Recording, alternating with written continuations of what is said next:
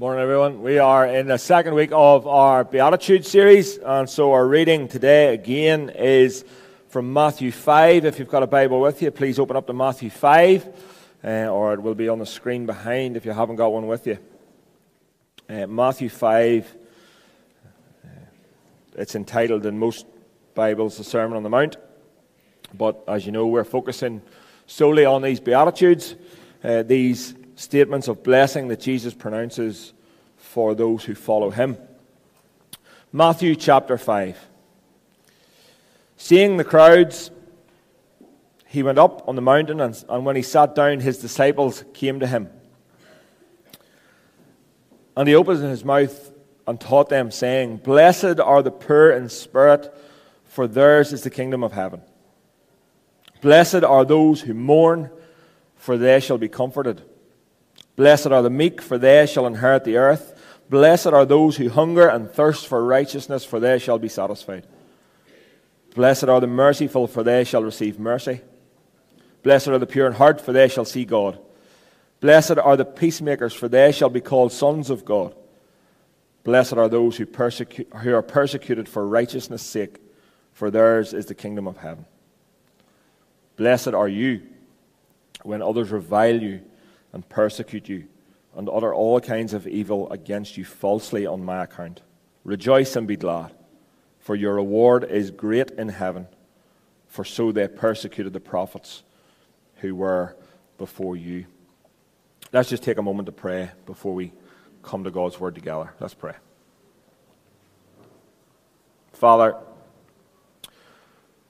this morning we thank you that you are present with us.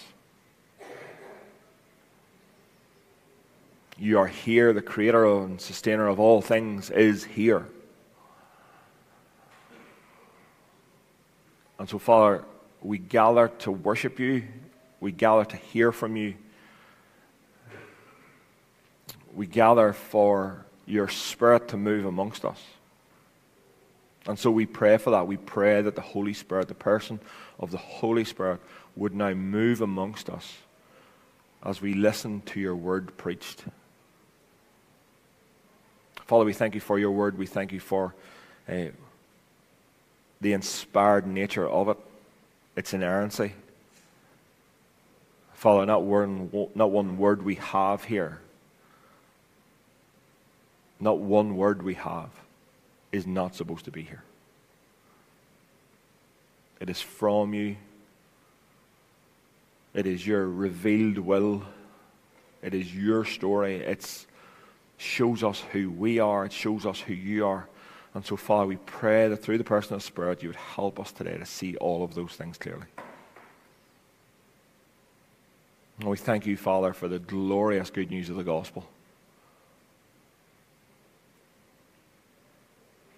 We thank you for Jesus. And we pray that he would be glorified again as your word is opened up. Father, we pray today for those who suffer. We pray for those who have been bereaved in recent weeks. Father, we pray that you would comfort them. Father, we thank you for Scripture that tells us that you are close to the brokenhearted. So today we pray again for the McGowan family. We pray for Leslie especially. Just pray you'll be with him and be close to him and comfort him. We pray for Cherith. Father, we pray that you would be close to the brokenhearted and you would comfort. Thank you for the grace that you show us in all seasons of life. And we pray in Jesus' name. Amen. Amen. So today we come to the second of our study, the second of our studies in the Beatitudes. And I want to just say before we actually get to the text this morning, one of the things that we value in Cornerstone here, one of the things that we value most is exposition of the Scriptures, teaching of the Scriptures. And one of the most important things when it comes to teaching the Scriptures and understanding the Scriptures is the context to which the Scriptures were written. You hear me go on about that all the time. Who's it written to? Where is it written to? What church is it written to? For example, Corinthians. What's going on in the church? What's happening? One of the most important things when it comes to understanding the Bible is context. And understanding the Beatitudes is no different. We need to understand the context to which they were said and to who they were said, so that we understand then and we can apply them to our lives. And so understanding that Jesus begins the Beatitudes with a promise of blessing to those who follow him. Remember I said last week, if we read it we'll see it very clearly at the beginning of Matthew 5. Seeing the crowds, he went up on the mountain. He left the crowds. He went to the mountain. He sat down. His disciples gathered around him, and he began to teach them. So the context is really important. The context is that Jesus is teaching his disciples, those who are following him. And so if we realize that, and we realize that these list of blessings that Jesus pronounces over his disciples are for that exactly, his disciples, it will help us to avoid a fundamental error when it comes to the teaching of Jesus. The reality is this: the Sermon on the Mount as a whole is well known outside the church. The Beatitudes are often embraced as promises of blessing for everyone, to all people, regardless of their religious convictions, regardless of their state in following Jesus or not following Jesus. The Beatitudes are often taken as this blessing over all people. But we really need to remember who Jesus is speaking to here, as he gives these blessings of the kingdom. They are blessings of the kingdom. And the blessings of heaven and the blessings of the kingdom belong only to those who have repented of sin and trusted in Jesus. The Beatitudes are not promises of blessing to everyone. That's really important. They are promises for Christians. They are promises for those who Jesus says will take up their cross daily and follow him. That's who they're for. The disciples. Not the crowds, the disciples. And following on from last week's analogy of Spurgeon's first rung, of those being poor in spirit, Spurgeon gave that analogy of the ladder, and the first rung being easily accessible is those who are poor in spirit. The next obvious rung is the one that we come to today. The next obvious rung is the one we come to today. But it's only obvious if we remember who Jesus is speaking to. Here's the reality. No one wants to mourn. Our text today says this: blessed are those who mourn, for they shall be comforted. The reality is that not one of us in this room want to mourn. No one wants to be sad. Everyone wants to be happy. And here Jesus says the blessing of the kingdom rests on those who mourn. Surely he's got this one wrong. Surely he's this. How can you be blessed in mourning? It's a paradox. It doesn't make any sense. But for it to make sense, we need to go with the context and the flow of what Jesus is teaching. What has happened in the past, and possibly how you've heard this text explained, or where you've heard this text explained, is in the context of death. Blessed are those who mourn. Where have you heard it? A funeral.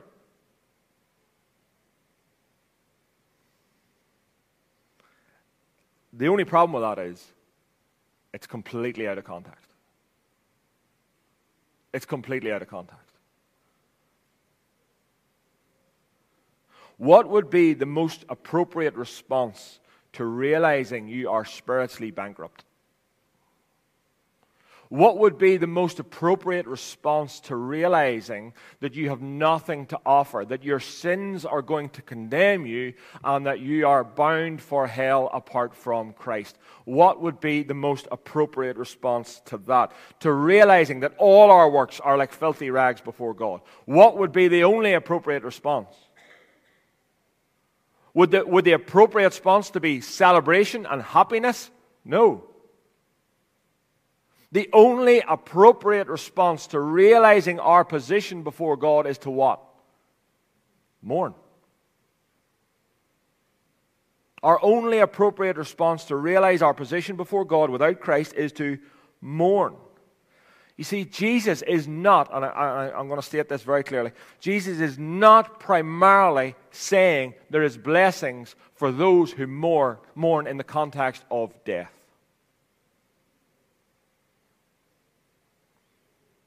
What he's speaking about here is those who are grief-stricken over sin. People who realize or recognize their spiritual bankruptcy. The grief the mourning that Jesus is describing here is those who mourn over their own sinfulness.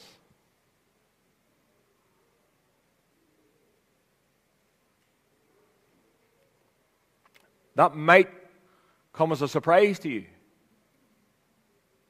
As I say, the most common context where you'll hear this verse is in the context of the death of a loved one or a funeral or just a pronouncement of general blessing for those who mourn. And we'll get to it at the end, and I'll reiterate. Hear me. God does comfort those who have lost loved ones. There's no doubt about that. But that's not the context of the Beatitudes. The context of the Beatitudes is that God is saying, Jesus is saying, there is blessings for those who mourn over their sin.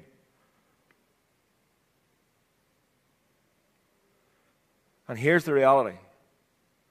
We should mourn over our sin. We should mourn over our sin. Because sin is pervasive. It is deadly. What sinning essentially is believing a false promise from the world that whatever it is greater than having God. And all of our sins find their root, find their place to grow in our hearts. I think it was Spurgeon said, actually, pride is the mother of all sin. It's out of a prideful heart that all sin flows. And all sin grows. Now, in our lives, what we like to do is we like to compartmentalize our sin. Yes? We like to think that our sin, we put our sins into categories. Some sins are like obvious and blatantly discouraged, and they're the big ones. They're the murder, they're the adultery, they're all the really, really big ones, right? And they're to be discouraged and they're to be acted against. Some are not so obvious and actually can be deceptively praised. The humble brag that we talked about last week. And then there are other sins that are just accepted as common, and not to be bothered about at all. I joke sometimes, and I'm guilty of this. Trust me, I am guilty of this. But what would you say would be one of the most acceptable sins in the church? I'm not asking for it. That's a rhetorical one, by the way. What do we do, right? I'll say that. What do we do every time we have, for example, a gathering of some sort, like a baptism or what do we do? We do what? We eat. And boy, do we eat. We're good at that. We're really good. This is something good. Cornerstone is really good at this, right? But gluttony in Scripture is a sin. It is the most socially acceptable sin in the church. When's the last time? Now, I dare anybody to do this, right? I dare somebody to do this, right? I actually shouldn't do that because you'll do it. But walk up to challenge somebody on their gluttony. Now, if somebody killed somebody, would you challenge them on that? I'd like to think you would. But we're not so good at challenging on the socially, culturally acceptable stuff. We compartmentalize our sin. Folks, here's the reality. We are far too hospitable with our sin. We are far too hospitable with our sin. When was the last time you or I looked in the mirror and saw our sin and wept and mourned over it?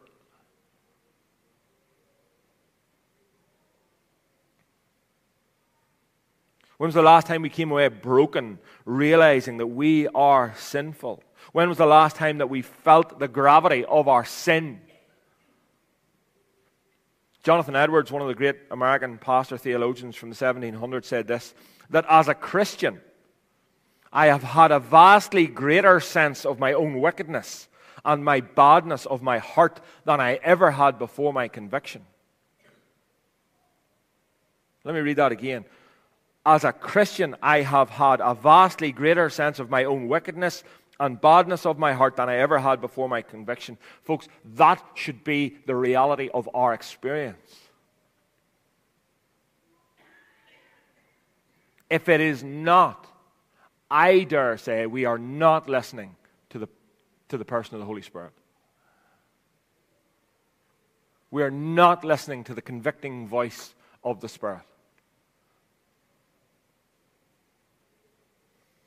The book of James was written to encourage believers back to faithful living instead of sinful wandering. And at the height of James's letter, James cries out to believers to see their sin rightly and act accordingly. This is what he says. Draw near to God, and He will draw near to you. Cleanse your hands, you sinners, and purify your hearts, you double-minded. Be wretched and mourn and weep. Let your laughter be turned to mourning and your joy to gloom. James was a bit of crack, wasn't he?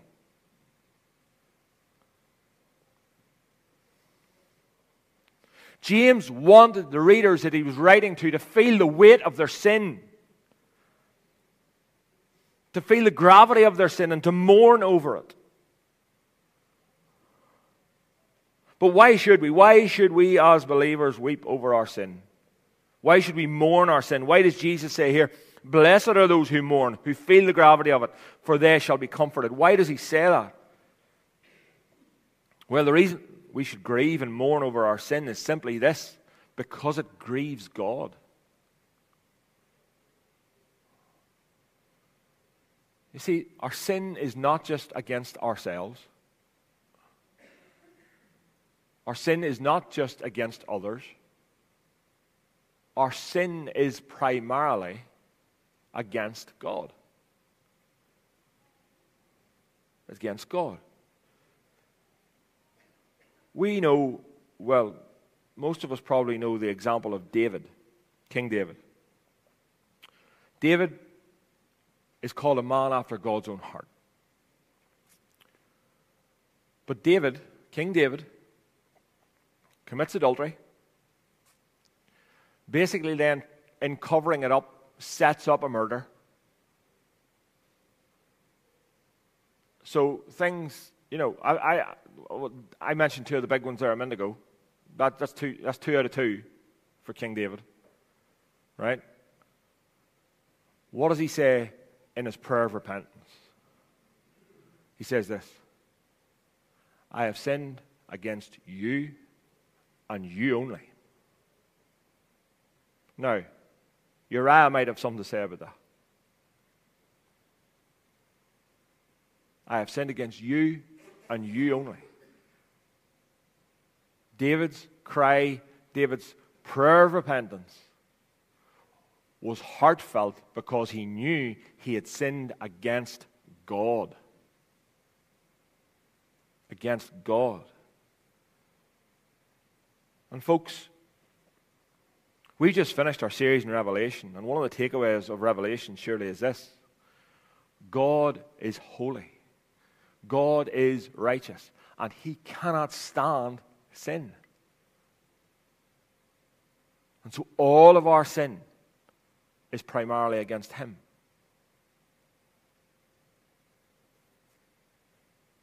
The Bible tells us, and we need to be careful when we're thinking about repentance, when we think about sin and then we think about repentance.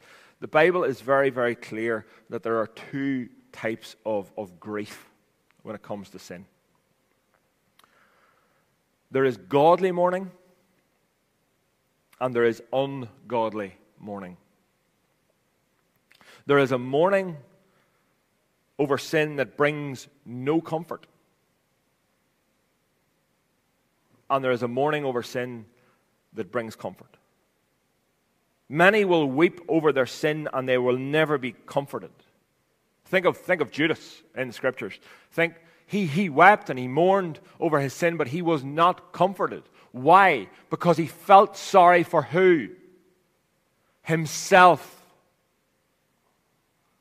He only ever felt sorry for himself. And then you think of the contrast between Judas and Peter. Peter, who denies Christ 3 times, sells him down the river, more or less, repents, and is accepted back in. Judas never does that.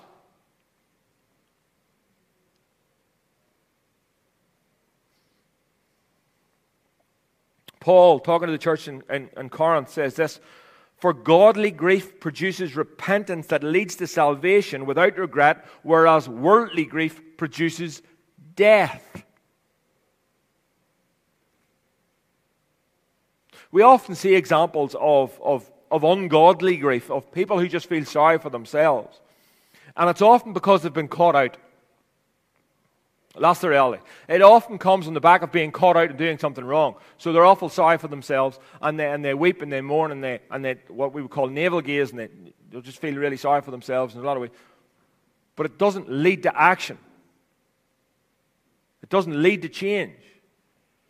An apology is often a shallow one, and a sorrow that grieves only for the consequences of their sin. They've been caught. Genuine, godly repentance leads to change. Change. In theological terms, we call repentance that's motivated simply by punishment as attrition, whereas attrition, whereas contrition is real repentance. And R.C. Sproul puts it like this: "It is generated by a profound sorrow from the soul in which we are heartily sorry for our sins and we desire to change." Folks, it is a work of grace that produces godly sorrow that leads to repentance. And it leads to a restored relationship with the Father, because here we see Jesus said, "Blessed are those who mourn, for they shall be comforted." Jesus said those who mourn and grieve over their sin will be comforted. Promise. These people will experience the comfort of God, His pardon, His deliverance, His strengthening, His reassurance. He belongs to them as they mourn in their sin. Again, the gospel is full of these paradoxical statements. It's amazing that just when a person knows, when a person knows that they've nothing to bring, when a person knows they're spiritually bankrupt, when they've nothing to put on the table, and they're mourning and they're grieving over that fact, God steps in and comforts them in that mourning.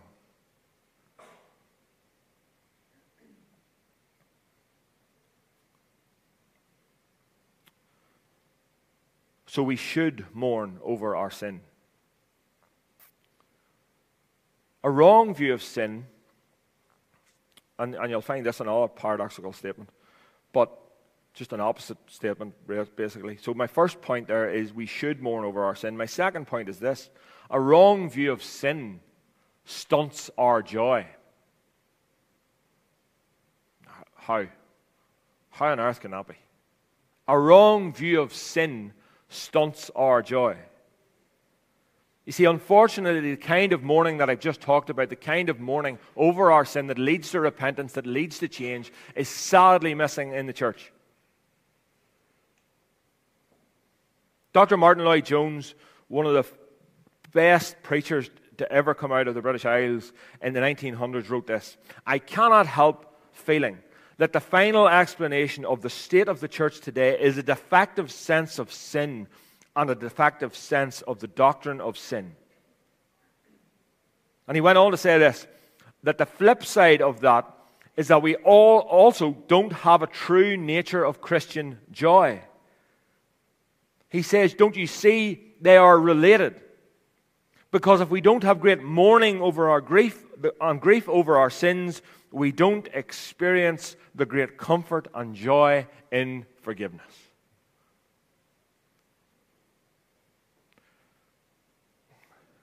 Christian joy, I would say, and this is only my opinion, is one of the most misunderstood things that there are in the world.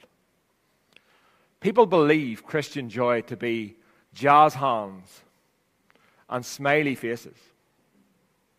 Obviously, I have been endowed with both. Not.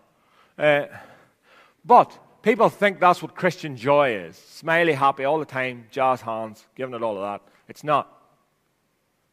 Christian joy is realizing that we are sinners. Realizing that we are so sinful, wretched, naked, pitiful, blind. And realizing that we can be forgiven for that. If that does not produce joy in us, I dare say we're not Christians.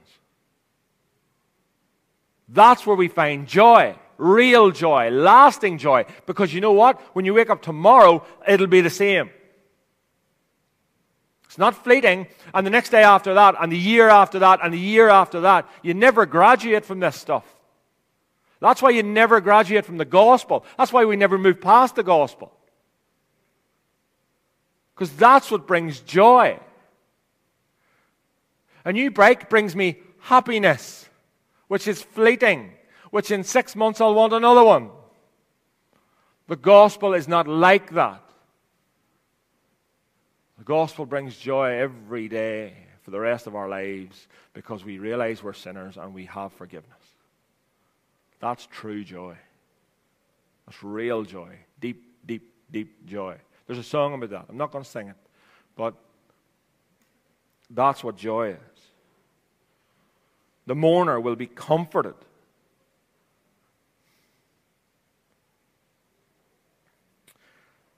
But real repentance, folks, leads to change. Real repentance leads to change. An inward conviction of sin that leads you to action is real repentance.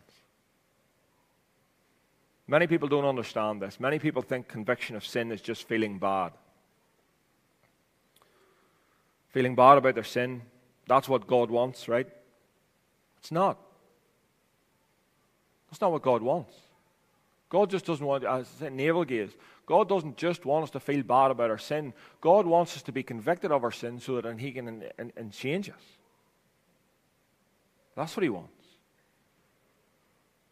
Paul makes this clear in 2 Corinthians 7 when he says, I now rejoice. Listen to that. I rejoice, not that you were made sorrowful, but that you were made sorrowful to the point of repentance. You see the difference? Paul says, I now rejoice, not that you were just sad about your sin,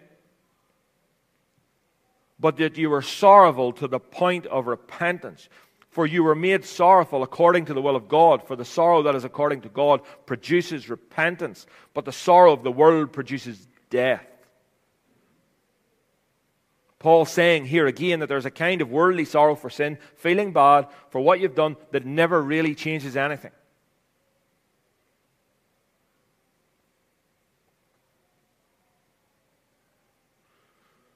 No one knows this, right?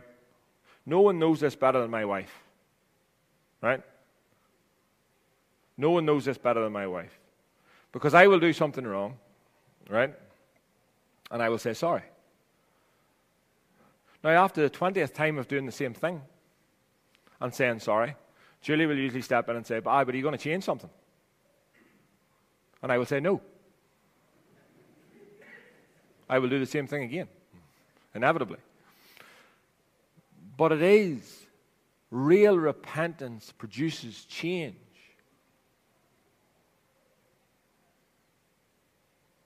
Some of you will say, I feel really bad about my sin. I feel really bad about the sin in my life today. Well, let me say, feeling bad can be a first step. But if you want to have biblical mourning over your sin, a godly sorrow that comes with the conviction of the Holy Spirit, you will not only need to feel bad about it, but you will need to do something about it. You will not only need to feel bad about it, but you will need to do something about it. And I have no doubt, absolutely no doubt, that in this room today, the Holy Spirit will be speaking to people about their sin. He will be convicting people of sin. He will be convicting people of things said. He will be convicting people of things done. He will be convicting people of attitudes held. He will be convicting people of sin. And you have a choice to make. And the choice is this: worldly grief, navel-gazing, feeling bad for yourself, or godly repentance that leads to change. That's your choice.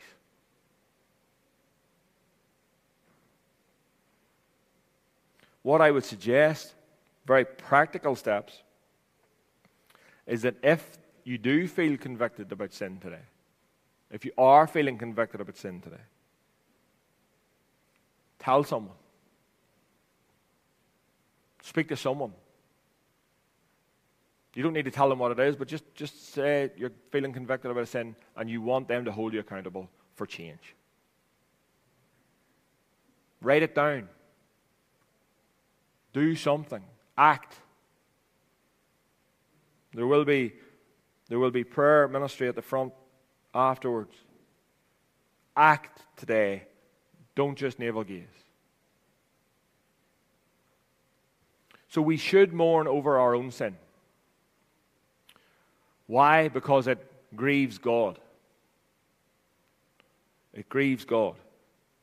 Why? Because we should grieve over our own sin, because it will produce joy, actually. But we should also grieve over the sins of the world around us. When Jesus says here, blessed are those who mourn, He's talking about grieving over our own sin, but He's also talking about grieving over the sin of the world around us.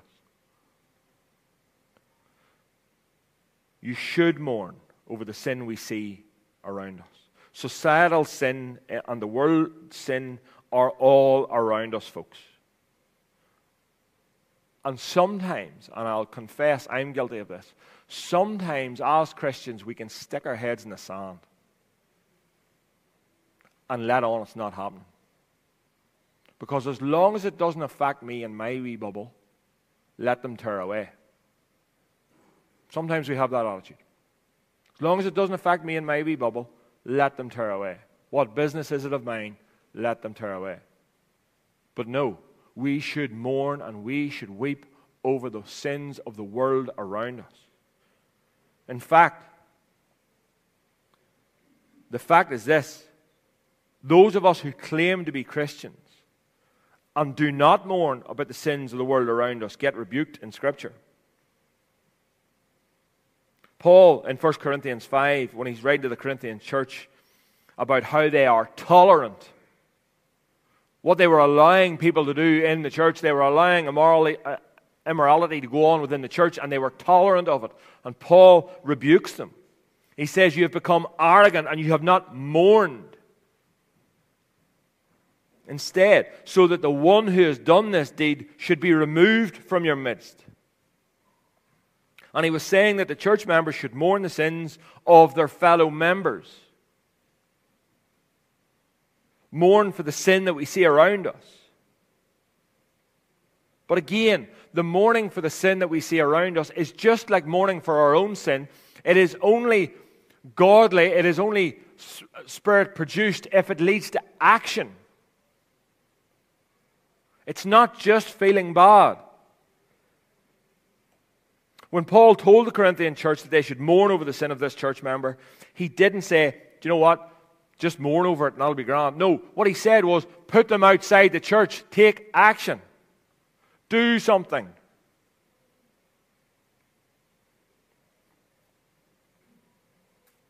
In Romans 9, Paul speaks of how he had unceasing grief in his heart for his unsaved countrymen. Paul looked at the Jews and mourned and wept over their sin and how they were rejecting Jesus. But what did it lead him to do? Did he sit in his corner and say, oh, it's terrible about the Jews, awful, they're not accepting Jesus, I'll weep, I'll mourn? No, it produced action. He went. One of the greatest missionaries of all time, if not the greatest missionary of all time, greatest church planter of all time, Paul went. This grief that he saw for the sins of the world around him produced a go, an action. And so it's all well and good. I hear it all the time. I hear it all the time. Oh, do you know what? I have such a heart for this. I have such a heart for that. Oh, they have such a heart for that. Or they have such a heart for that. If it doesn't produce action, it's not worth a spit.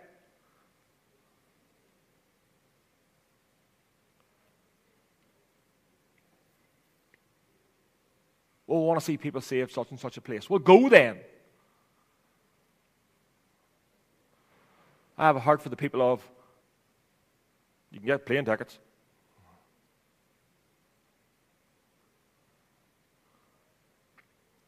Real repentance, real grief over sin, or produces action. Action.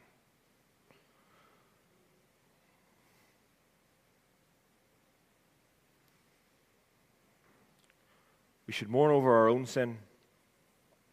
We should mourn over the sin of the world around us. And I want to come back to this just before we finish. We should mourn, and it's right to mourn, over the death of loved ones, friends. And even though the particular context here is not that, Jesus is specifically saying here, blessed are those who mourn, for they shall be comforted. And that is those who mourn over their sin.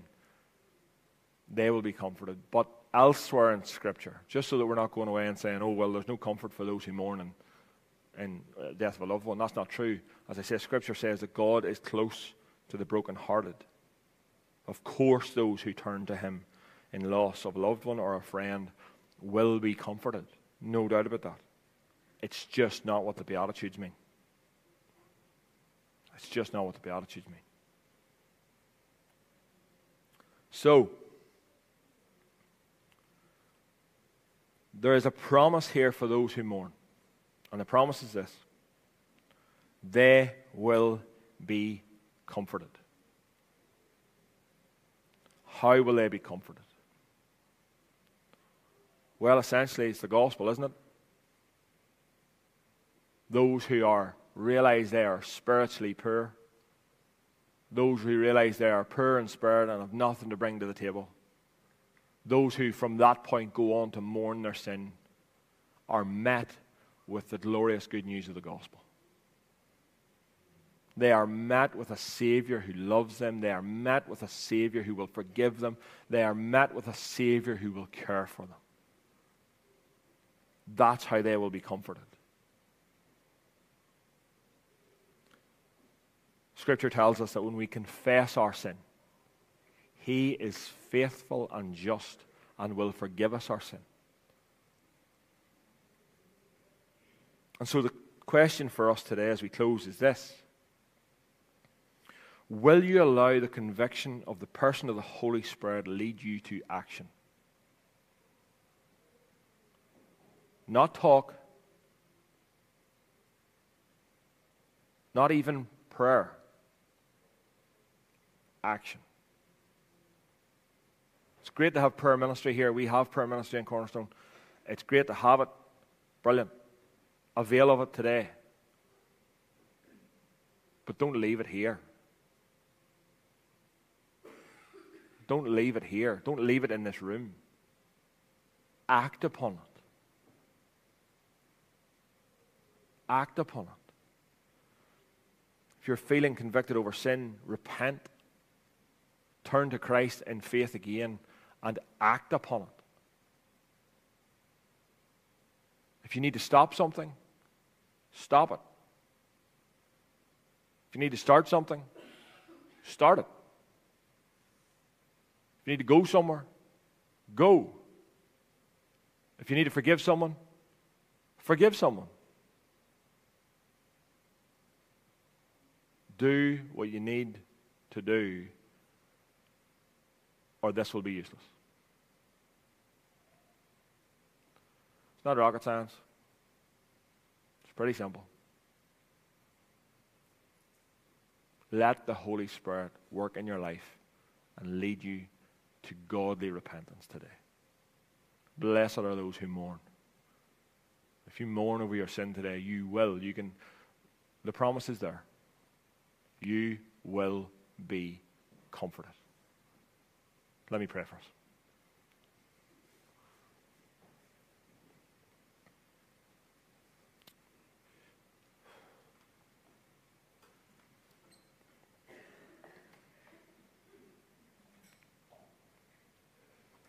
Father, we pray